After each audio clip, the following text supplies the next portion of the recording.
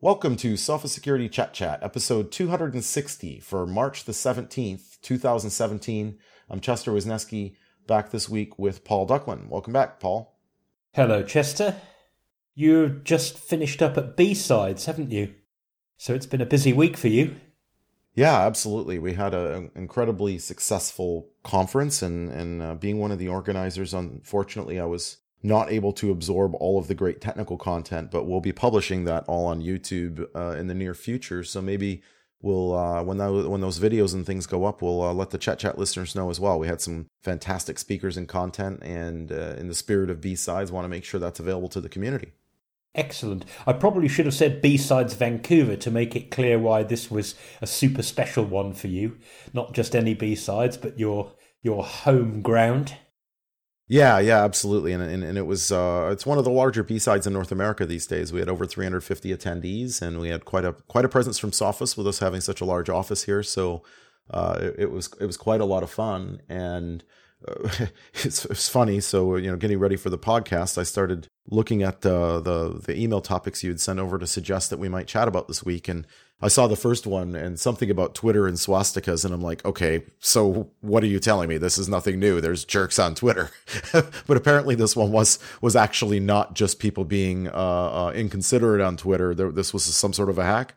As far as we know, a third-party Twitter app or Twitter service called Twitter Counter, which you can authorize essentially to have access to your account for Twitter analytics. Apparently they got hacked. We don't know what happened. Maybe someone got their API key. Maybe someone was able to change some of the scripts that run on their servers to do stuff with their customers' accounts. And lo and behold, loads and loads of accounts were tweeting out this very offensive tweet, some kind of Turkish political message calling Dutch and German people Nazis, swastika in the message. Some people had their profile pictures on Twitter changed to Turkish flag. So it was like a bit of a political maneuver. And even an organisation like Amnesty International, you wouldn't expect to hear them calling Dutch people Nazis, but they were one of the accounts that got caught out.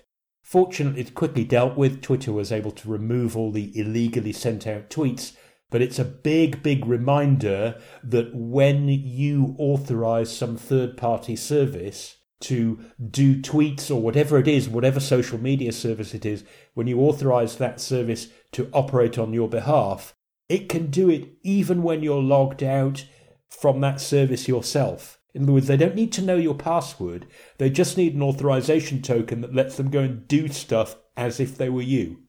Yeah, and that's an important point, I think, here, in that I've played with quite a few of these analytics services and things like this, and I've not used several of them because they request the right to publish tweets. So I understand that, this service is designed to help you do some analytics of, your followers and how many of your followers are real or fake or people clicking your links and this type of thing. And to me, that service doesn't seem like it needs to be able to tweet on your behalf. Now, I guess there could be optional things in it to say, oh, if I get 150, new followers in a week, send out a tweet saying thank you to my 150 new followers or something. But I don't want that, right? I don't want anything having the right to tweet on my account aside from Twitter, or the people that follow me probably notice that I used Hootsuite. So I've invested that trust in Hootsuite, but I guess I could get caught up in this just as easily if Hootsuite were compromised, right? So it's really important to evaluate the security of these organizations if you give them that power. The other thing that we warned people about on Naked Security, and we had a couple of comments come back saying, golly, thanks for that advice. I took it and I went in and you were jolly well right. There were all these apps that I'd kind of forgotten about.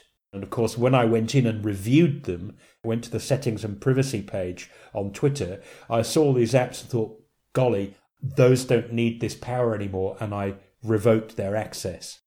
We've given some screenshots on Naked Security that show you how to do this.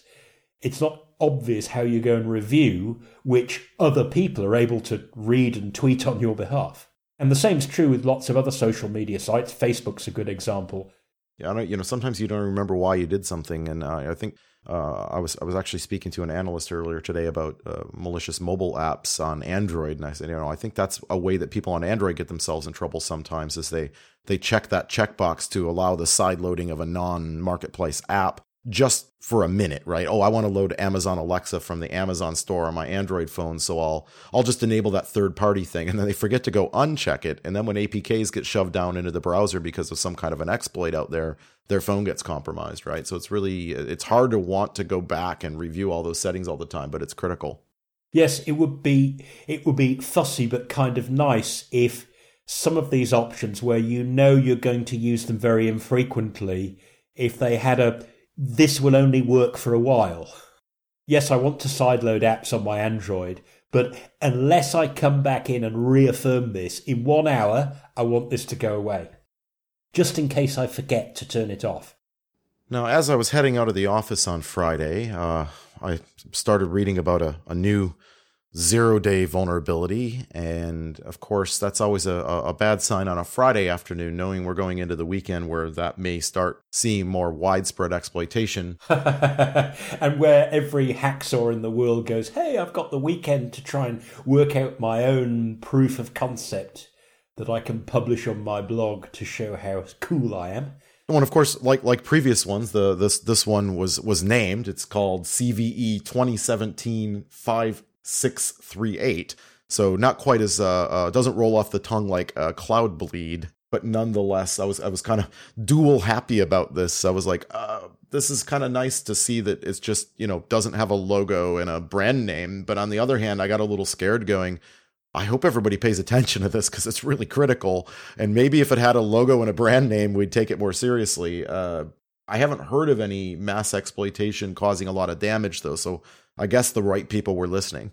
Yes, I did see a story which suggested that, was it Statistics Canada had noticed that somebody had obviously tried this out on their server, but it was sort of data that was, if you like, Crown copyright anyway. So in other words, stuff that had already been published and was supposed to be out there.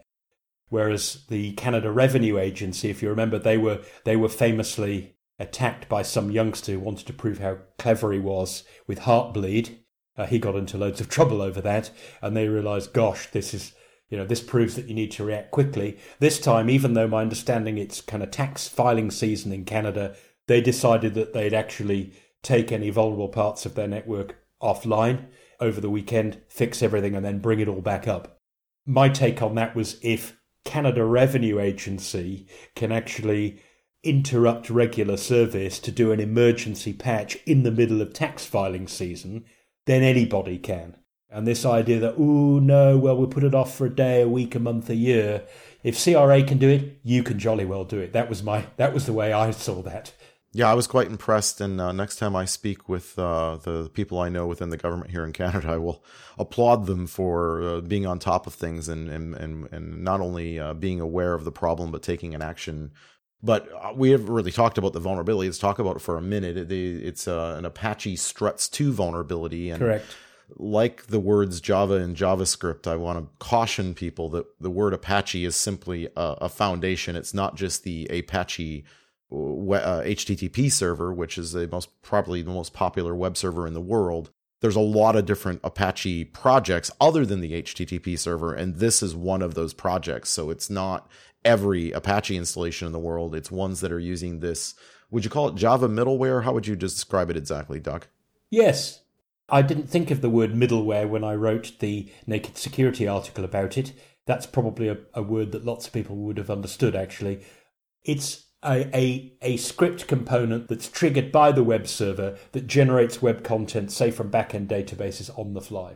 Many, many sites these days use PHP for that purpose. Struts 2, the vulnerable version, is essentially the same sort of thing, but the programming language you use to do that middleware, as you say, is Java.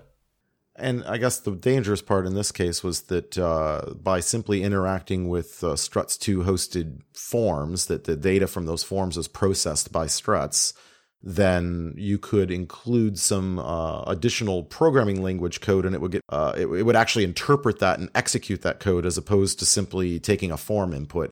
I guess this is a parsing vulnerability of some sort. It's actually in the content type header between the post request where you're sending in what's supposedly the form you've just completed online and the actual body content, which is your replies. And the content type for a struts2 uploaded form is supposed to be multi-part / form-data. And if that isn't the content type, then what the struts2 uploader does is it says, oh, well, let me turn it into a meaningful error message that I can send back to say what went wrong. And ironically, you provoke an error in the hope that struts2's attempt to respond to the error in a meaningful way will cause it to run some Java code in the background. And of course, it's running on the server, not in your browser. And there was a proof of concept running around there, which with one line of curl, sending the right header to the right page on a website, you could get it to dump the Etsy password file, which would A, leak usernames, and B, prove that the site was vulnerable. So I guess it's a good thing to check your systems for the presence of struts2 being installed, especially I imagine in Linux environments where it's going to be most commonly found, and to check with your application vendors if it's not home-built code, that you can check with your developers to see whether that's in use and make sure that you immediately apply a fix for this. But I know in a lot of organizations it's difficult coming into the end of a quarter to make code changes. So you may also want to check with your firewall or IPS vendors to see if there are mitigations in IPS rules, etc., that can help detect attempts at exploiting your applications. Yes, I know we don't normally mention products, but the Sophos XG firewall, we have some IPS rules which will look for this booby-trapped content type header. And, you're talking about quarter end and that. I'll just reiterate, if the CRA could do it, you can do it. On to the next story. I mean, anytime you're doing something nefarious, you typically don't want people to notice what you're up to. And in particular, it looks like... Oh, no. I know where you're going with this. Well, yeah, the CIA and their Vault 7 issue with the WikiLeaks. Chester, here's the thing. What happened to Vault 0 to Vault 6? Where did they go? That you're going to have to ask Mr. Assange, and I suspect you feel in a similar way that I do about him, and maybe that may not be forthcoming. Yes, the big story in it from a computer security point of view, or in particular for security products, in particular antivirus products, was that somebody found that there's a page in there where the CIA detailed this project they had allegedly called Fine Dining. And as far as we can see, the reason for that metaphor is that, most fine dining restaurants have a dress code. So if you're going to show up but you don't really belong there, you'd still better dress smartly, right? And that's the whole idea. They were figuring if they had a field agent and this person already had access to a company or an organization, already had access to the network, was trusted to bring stuff in, but they wanted to go in there and run a program that was actually up to no good.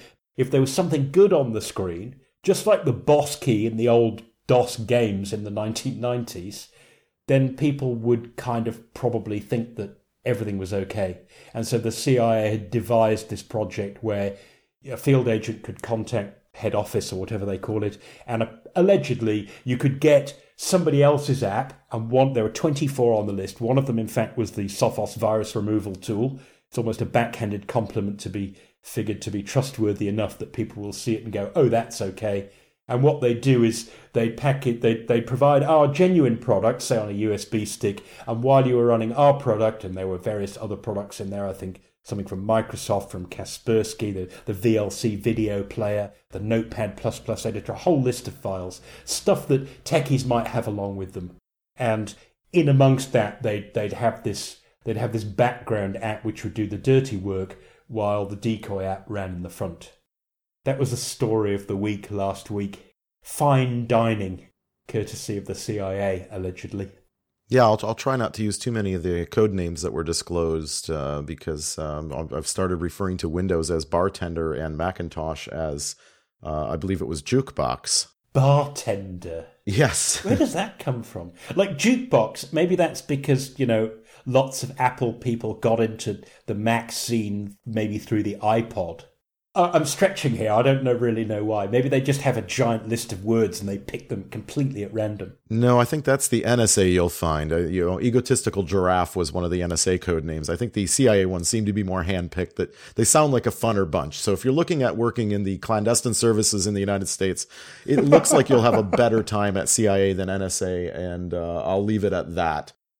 Our last story is about a little bit of a sense of community. And to me, I was thinking about B-Sides again, and that's kind of the whole purpose of the grassroots organizing of things like B-Sides. And in this case, we're talking about, well, rather strange bedfellows in a certain way. We're looking at companies like Google, but also other people in the same space like Microsoft and I believe Apple and some others, even Amazon. So normally you would consider them arch rivals, and yet they've found some common ground trying to determine the legal precedent in the United States around the power of the subpoena and whether American companies storing data overseas need to bring it home at the behest of the government whenever they have a legal court order. Yes, you're right. Apple, Microsoft, Amazon, and Cisco, I believe, is the list, and they've filed this thing. It's called an amicus. That's Latin word for friend. Amicus brief, which means, we want the court to recognise that we agree with these other guys. In this case, Google. In other words, they're kind of saying if we were in Google's position, we'd be making exactly the same argument. And we saw the same sort of common cause, didn't we, with Apple over the famous San Bernardino iPhone of a lot of companies, including Sophos, coming out and saying, we think the idea of cryptographic backdoors, it's a bad idea on all grounds. For the common good, we're actually agreeing with somebody that we might otherwise see as a competitor. Well, these types of court decisions could have far-reaching economic impacts on these companies as well, in that, we've already seen a large shakeup in the trust of American companies with regard to spying after the NSA leaks from Ed Snowden. And I know in my experiences traveling around the world, many organizations are very careful about whose cloud are you using and where is that data being stored. And there's a lot of suspicion being cast toward American companies. And if the courts were to rule against Google and demand that they move data from Europe and bring it back to the United States so that it could be searched, which is pretty much the government's argument, is we're not searching data overseas. That would be illegal. We'll just make you move the data to the United States and then we'll legally search it. That has a big impact on any company in the United States that's providing a cloud-hosted service, right? Because most of our tweets, our Facebook posts, our Instagrams, and certainly the vast majority of the average public's email is stored in some manner in that way, and could have a real chilling effect for American companies. So it'll be very interesting to see what the outcomes of this are. I mean, my reaction as someone who is kind of a privacy advocate is, don't put things in email that are sensitive or need to be protected unless they're encrypted. I mean, this comes back to the Yahoo breach, whether the FSB was involved or not.